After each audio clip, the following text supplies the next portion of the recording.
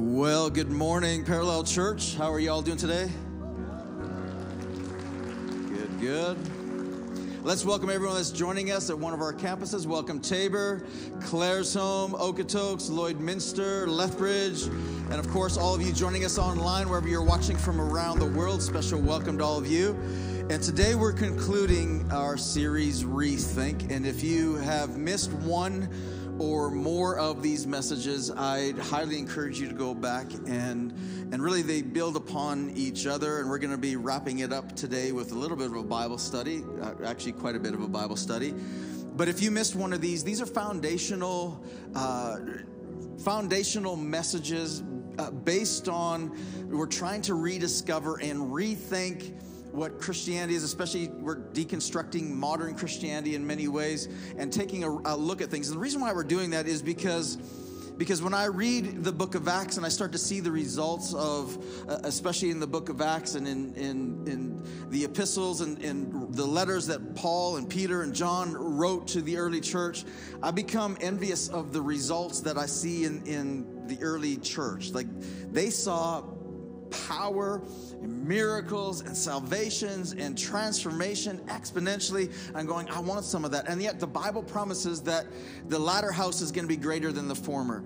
And I believe that to the core of my being and saying we got to rethink some things in order to get back to what Jesus intended. And we're going to look at, again, some of the scriptures that we've been basing this series on. We're going to kind of bounce around a little bit between two gospels in particular.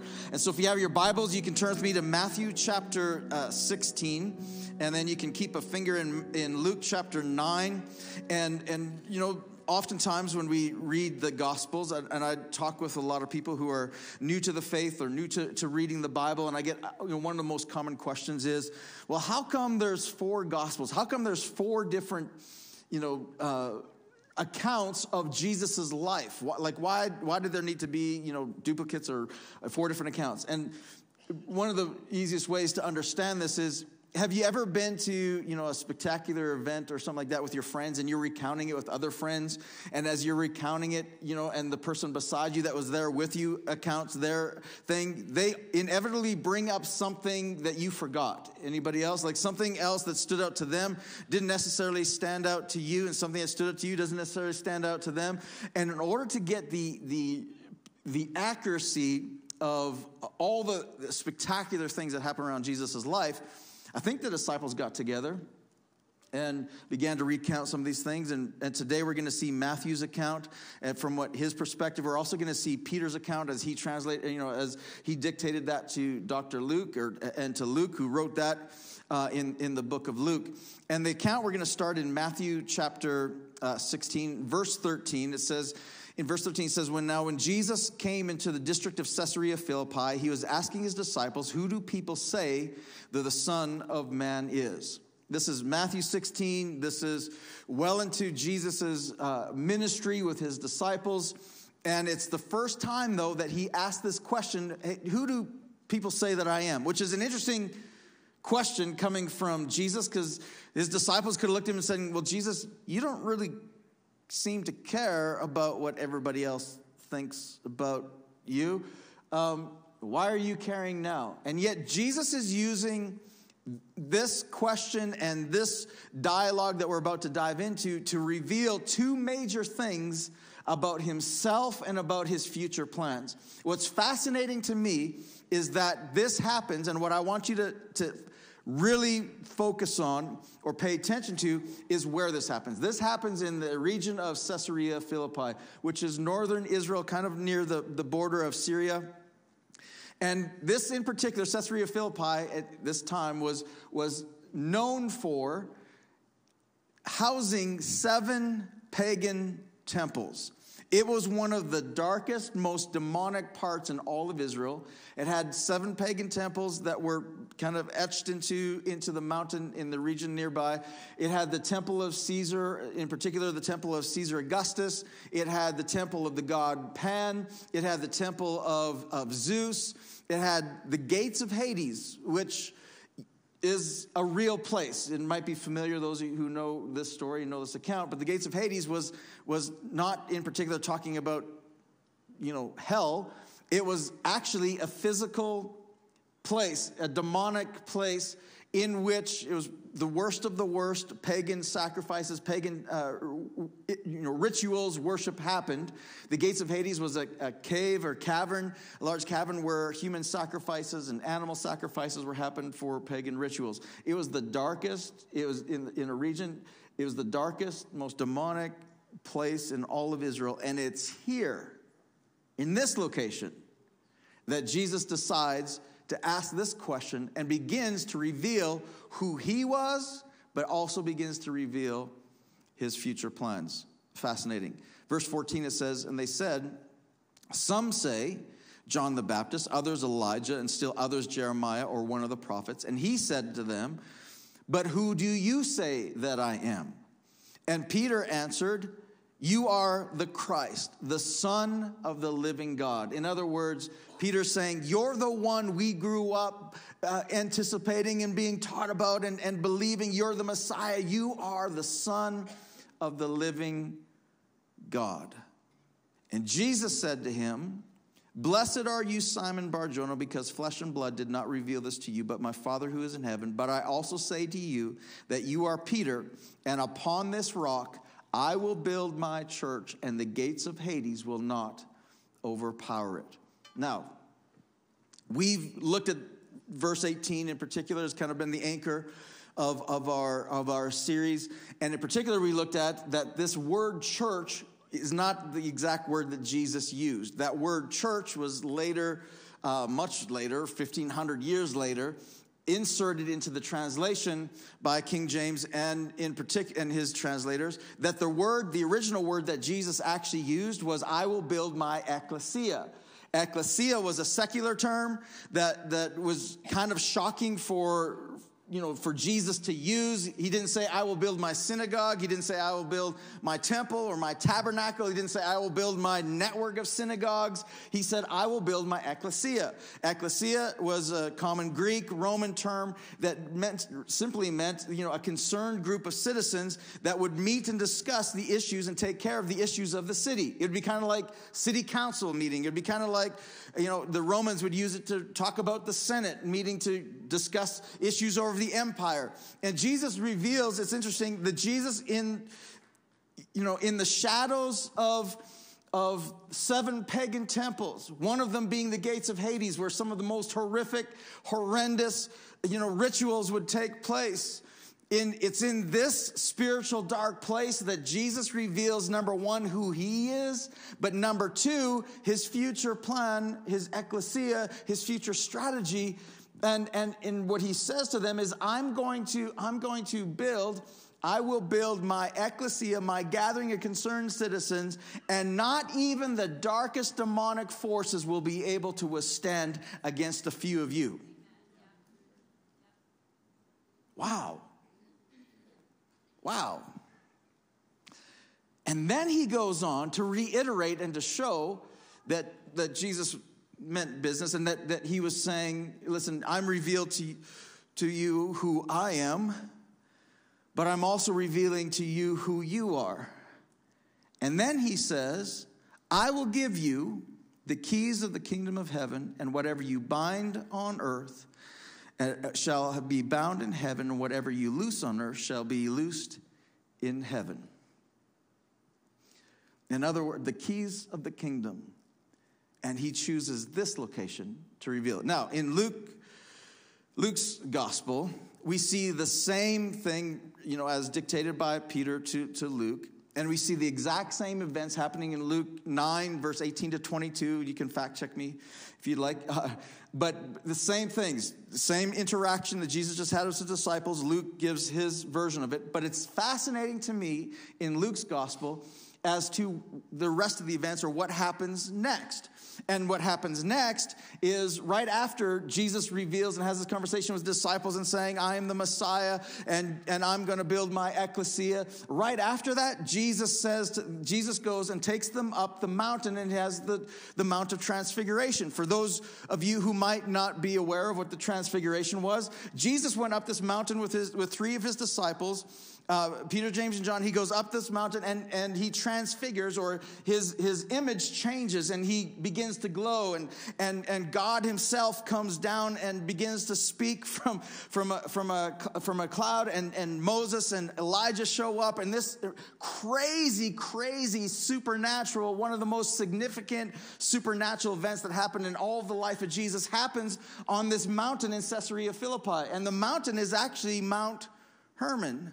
And Mount Hermon is the location of the 7 pagan temples, many of them etched right into the rocks. The cavern of the gates of Hades is on Mount Hermon, and it's here, kind of like Jesus, isn't it? It's here that Jesus makes his declaration, that Jesus makes his statement.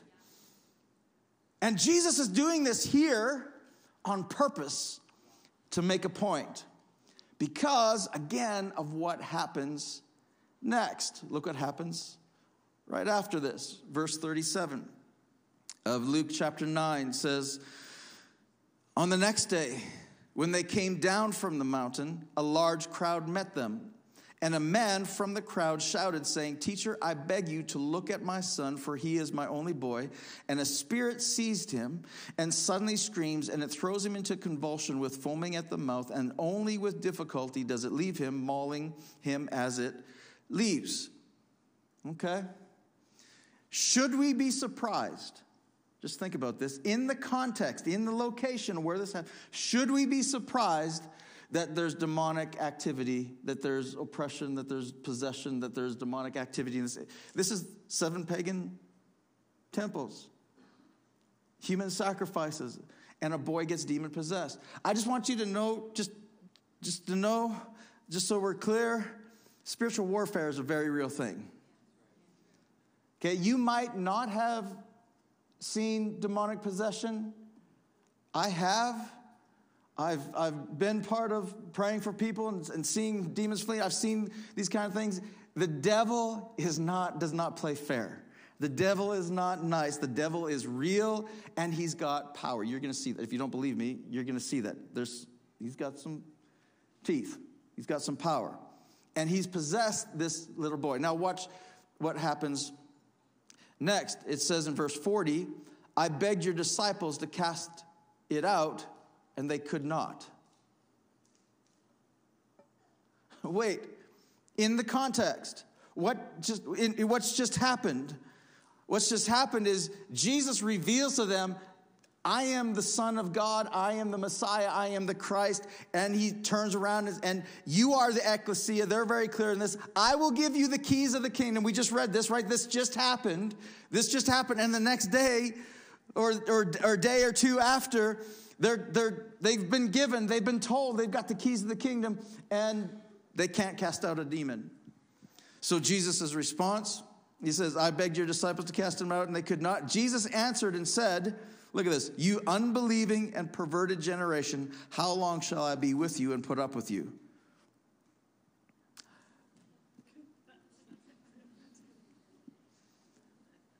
Ouch.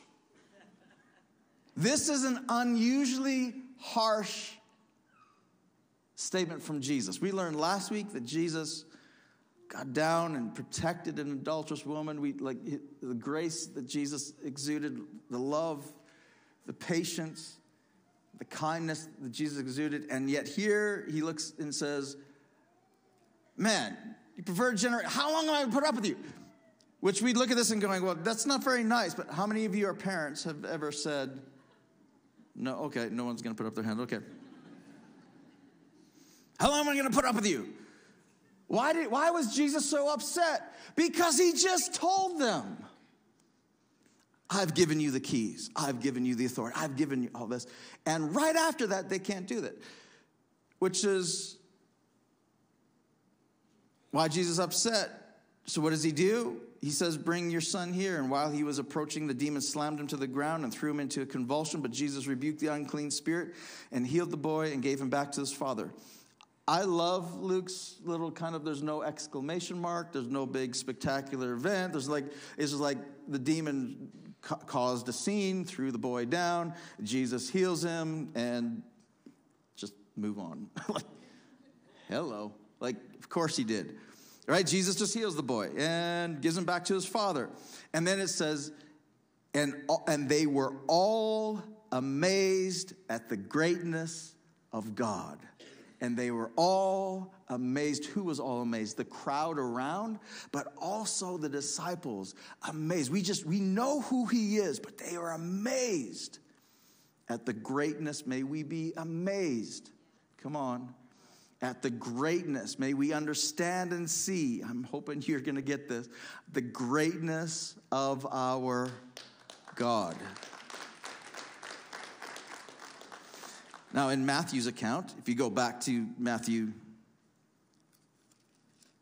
the disciples right after all this, Matthew 17, the disciples ask, how come we couldn't cast out the devil? Like, that's a fair question. And Jesus answers them in verse 20, chapter 17. And he says to them, because of the littleness of your faith. Ouch. But then, even more ouch, Jesus says, truly, I say to you, if you have the faith the size of a mustard seed. Anybody ever seen a mustard seed? Like, you can't get smaller than a mustard seed. If I was to hold up a mustard seed, you would, right now, none of you would be able to see it. It's so small. So Jesus just says, look at this. Jesus just says, why couldn't you cast it out? Because of the smallness of your faith. If you just had faith this small. So in other words, your faith wasn't even this small. If you just had faith this small, you would cast out devils. You would move mountains. Now watch. Come on. And nothing would be impossible for you. Then he says, but this kind does not come out except for prayer and fasting. So here I want you to see something. I want you to understand something.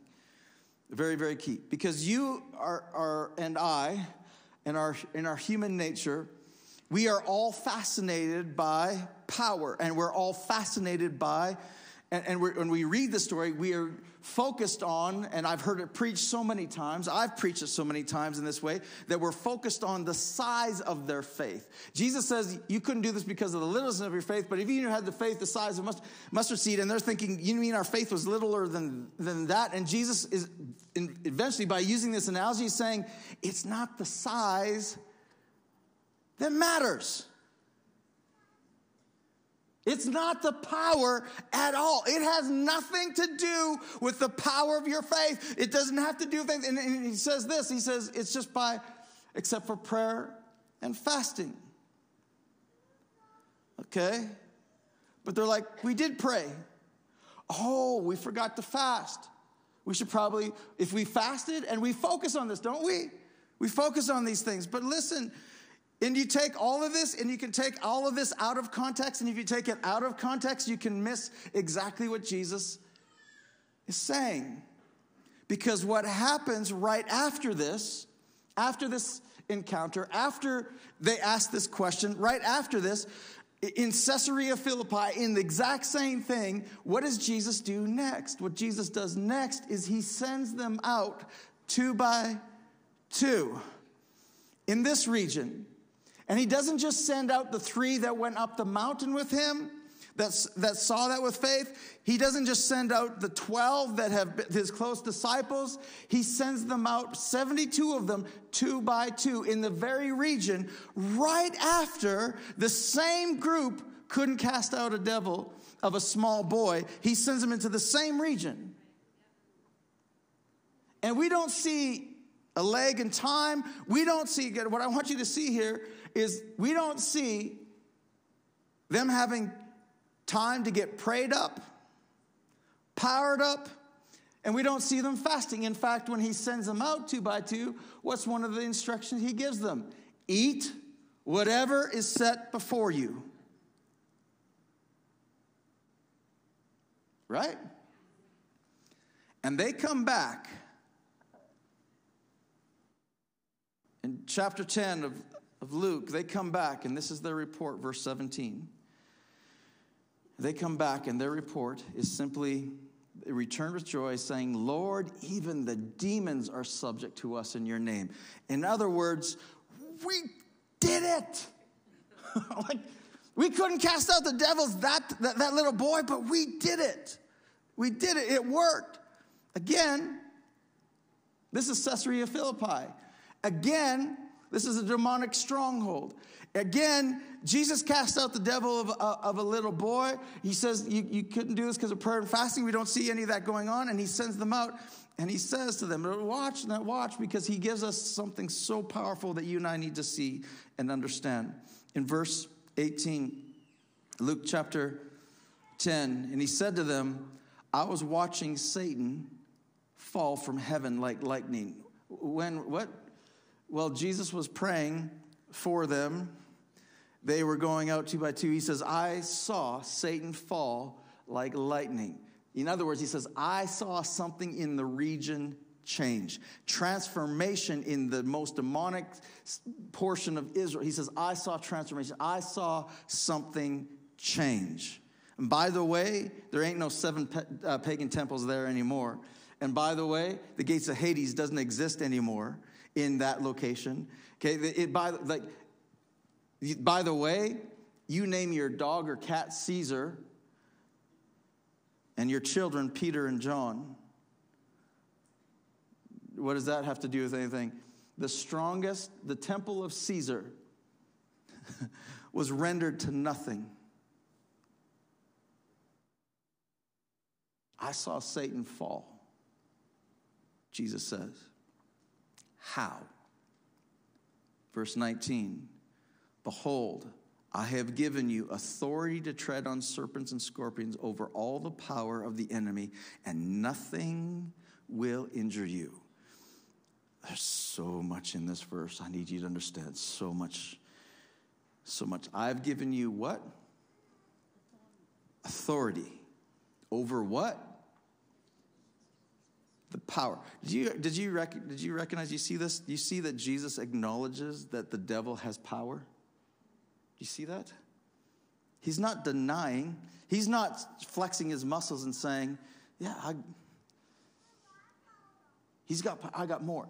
It's not about the size of the power. Okay, let me just put it this way. I'll use an analogy. I own a 75 Ford pickup that has a 460 engine in it.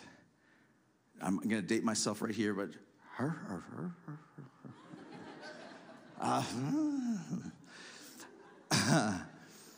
it's got power. Like, I mean, and the sound of that engine, come on.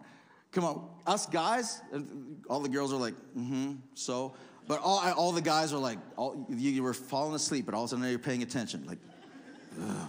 We're enamored with power, aren't we? Like power, like something has power. But did you know it doesn't matter the power of the engine until it's harnessed by the authority of the steering wheel?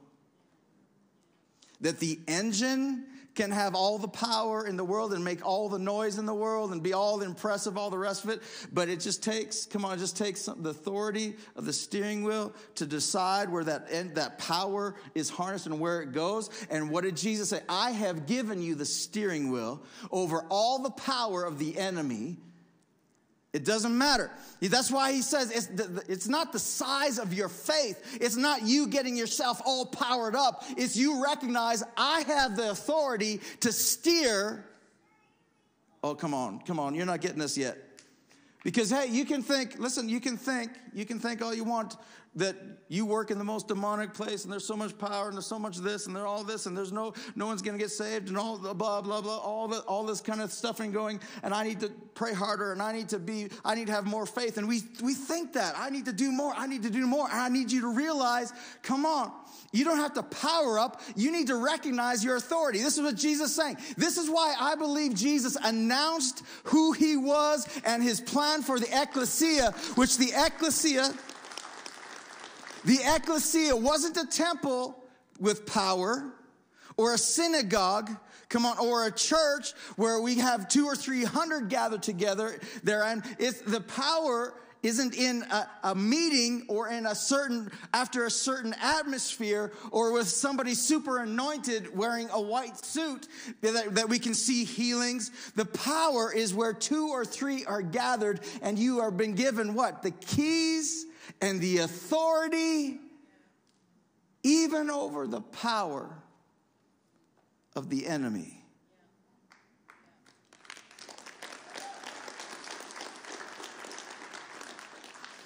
The devil likes to make lots of noise, doesn't he?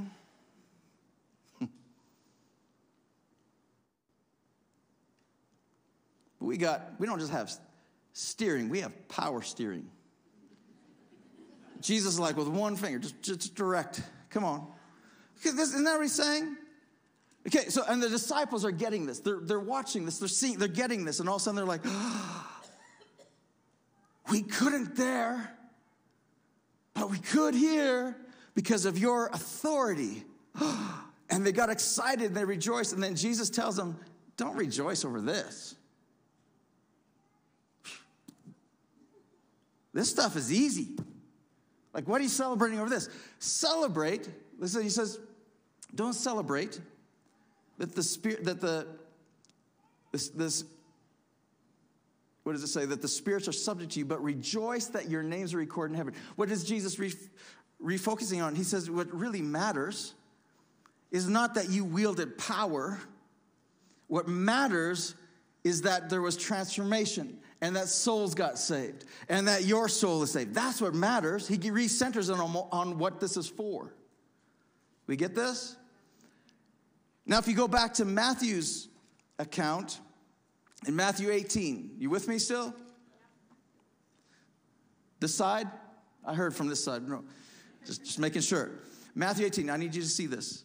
Because, look, we take all these scriptures and we take them individually, but this is all happening. Caesarea Philippi, Transfiguration, 2 by 2, all of this happening, all this interaction happening. And Jesus says this in verse 18 of Matthew 18, still in the same region, still the same context, still the same. Jesus says, truly I say to you, whatever you bind on earth shall be bound in heaven, and whatever you loose on earth shall be loosed in heaven. He's already said that. He's reiterating again after they came back with the authority, after they came back with the power. And then verse 19, he says, again I say to you that if two, again, I've already told you. When did he tell them? When he told them that he's going to build the ecclesia. I told you. Again, I'm repeating myself. Again, I say to you that if 2 of you agree on earth about anything that they may ask, it shall be done to them by my Father who's in heaven. For where 2 or 3 are gathered together in my name, there I am in the midst. And there I am in the midst means I have the authority. There. He reiterates the ecclesia. Now watch. I need you to get this. The authority to cast out demons is given to individuals. We see that in Mark 16, go into all the world, and I'll give you authority of demonics and all the rest of it. That's given to individuals. But, and this is important, the authority to confront principalities, territories, is something only the ecclesia is empowered to do, the 2 or 3s. And Paul confirms this. I need you to see this. This is important because sometimes we Christians get weird. We sometimes. Come on. And we start exercising authority when we don't have it. He told us where the authority is, right? And the authority is when 2 or 3. Now watch. This is why I said find an ecclesia. Get an ecclesia. Find somebody else. Because watch, in Ephesians 3, this is what Paul says. He says that the manifold wisdom of God might now be made known through the church, the ecclesia.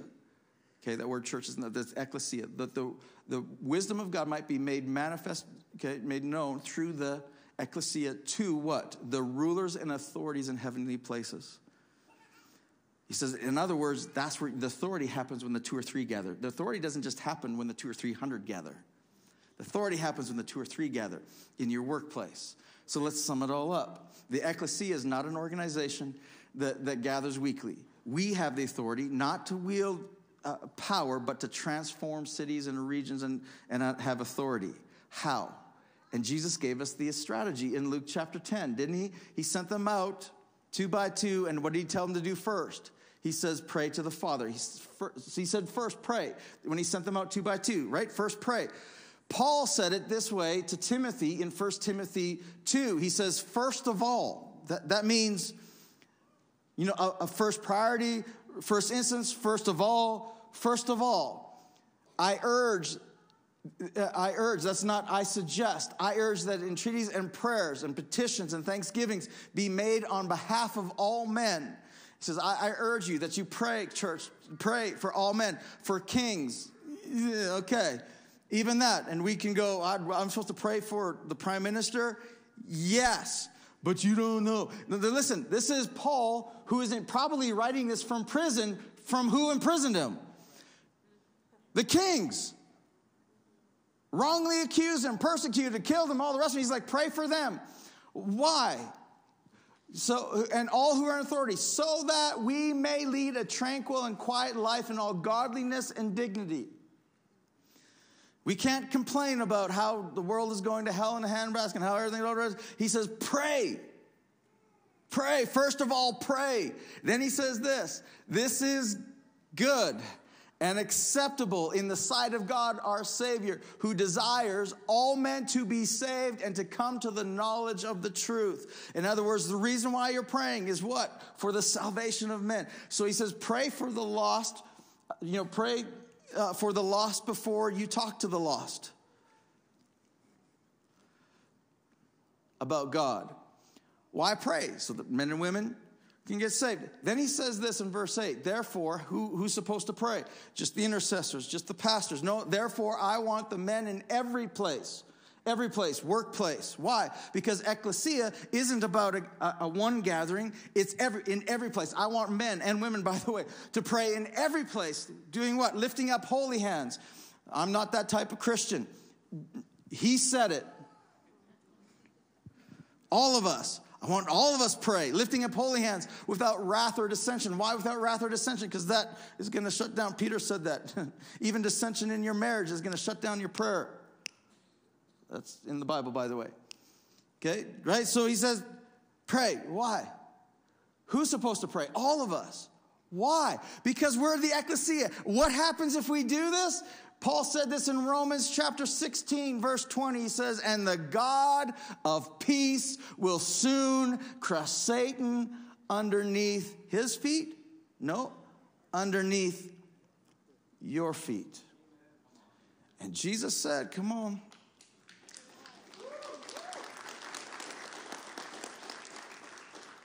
I'm hoping you're getting this.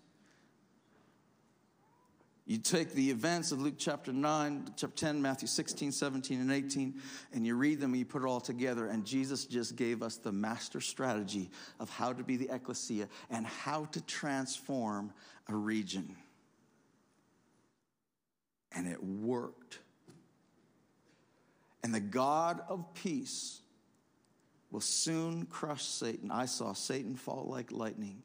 The God of, not the God of war. We focus on spiritual warfare. We focus on fight. We want to fight. We got to fight. And it's the God of peace that'll soon crush Satan. It's interesting that he says the God of peace will soon crush Satan underneath your feet. It's interesting because Paul said, talking about in Ephesians 6, talking about spiritual war, that your feet will be shod with what? The gospel of peace. So because we focus on the warfare and we focus on the God of war, we fight instead of walking in peace. And we fight for power instead of walking in authority. You don't need to fight the steering wheel most of the time. Right? You just, especially with power, just turn it. We fight. Why? Because authority always trumps power. It's today's takeaway. Authority always trumps power. Satan will be crushed underneath our feet. Our feet. God does the fighting if we do the walking. Walking. Jesus said this in Matthew. We looked at this in this series. Go. In your going. preach the gospel. In your walking to work and around work. In your walking around your school. In your walking around wherever you're going. In your walking. Walk with the gospel of peace. So first, we pray. We pray. I urge you all, first of all, pray. Jesus said, I'm sending you out 2 by 2. Pray to the God of the harvest. Pray. Secondly, we bless. We speak well. Solomon said this in Proverbs 11. By the blessing of the upright, a city is exalted. That we have the power. Come on. We have the power to exalt a city by the blessing of the city. So we pray, we bless, we speak well of our city, we speak well of our workplace, we speak well of our region, we speak well of our nation because we're believing for their transformation. We pray, we speak well, and then what do? Then Jesus said, hang out, fellowship, build relationship. Eat what is set before you. Stay and reside, build relationship. And then fourthly, he said, meet their felt needs, heal the sick, meet their felt needs. And then fifthly, he says, tell them about the kingdom. Pray, first of all. Speak well, build relationship, meet felt needs, and then tell.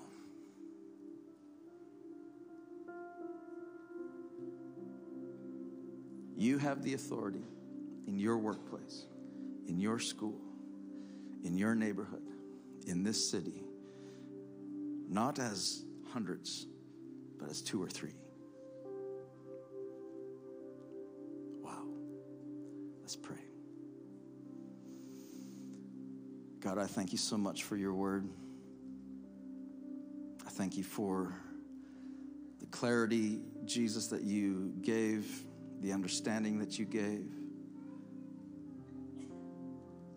the authority and the confidence in which the disciples were able to transform the regions around them.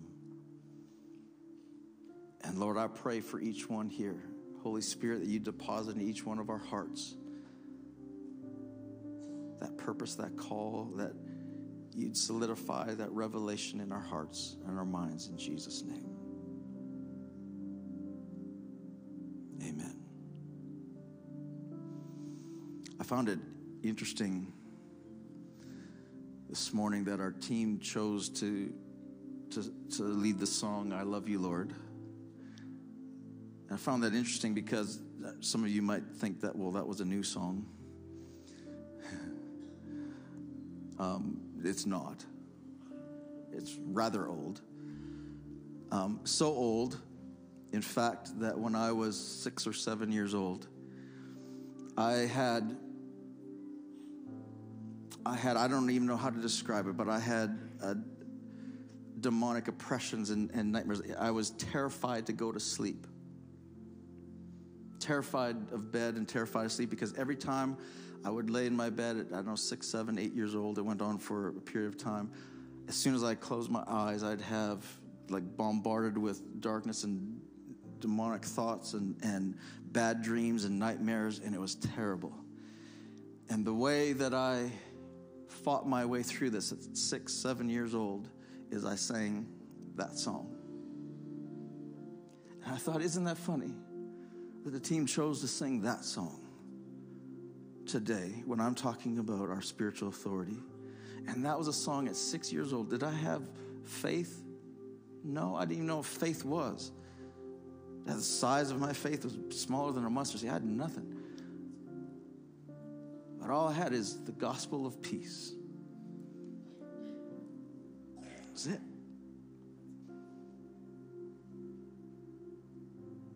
If you're here today and you don't yet have a relationship with Jesus, I want to invite you to begin a relationship with him. It's not complex. You don't have to fight for it. You don't have to fight for his acceptance. Not at all. All you need to do is simply confess with your mouth that Jesus is God and believe in your heart that he rose again from the dead. And you'll be saved. Paul said that in Romans 10. So I'm going to lead you all in a prayer right now. If you pray this prayer and you believe what you're praying is true right here, right now, you can begin a relationship with Jesus. If you're watching online, pray with me where you're watching from. Let's pray this together. Dear Jesus, I confess that you are God, and I believe that you rose again from the dead. And I ask you right now to become my God, my Lord and my Savior, and my friend. Thank you for forgiving me of all my sins, for accepting me just as I am. I give my heart to you. In Jesus' name.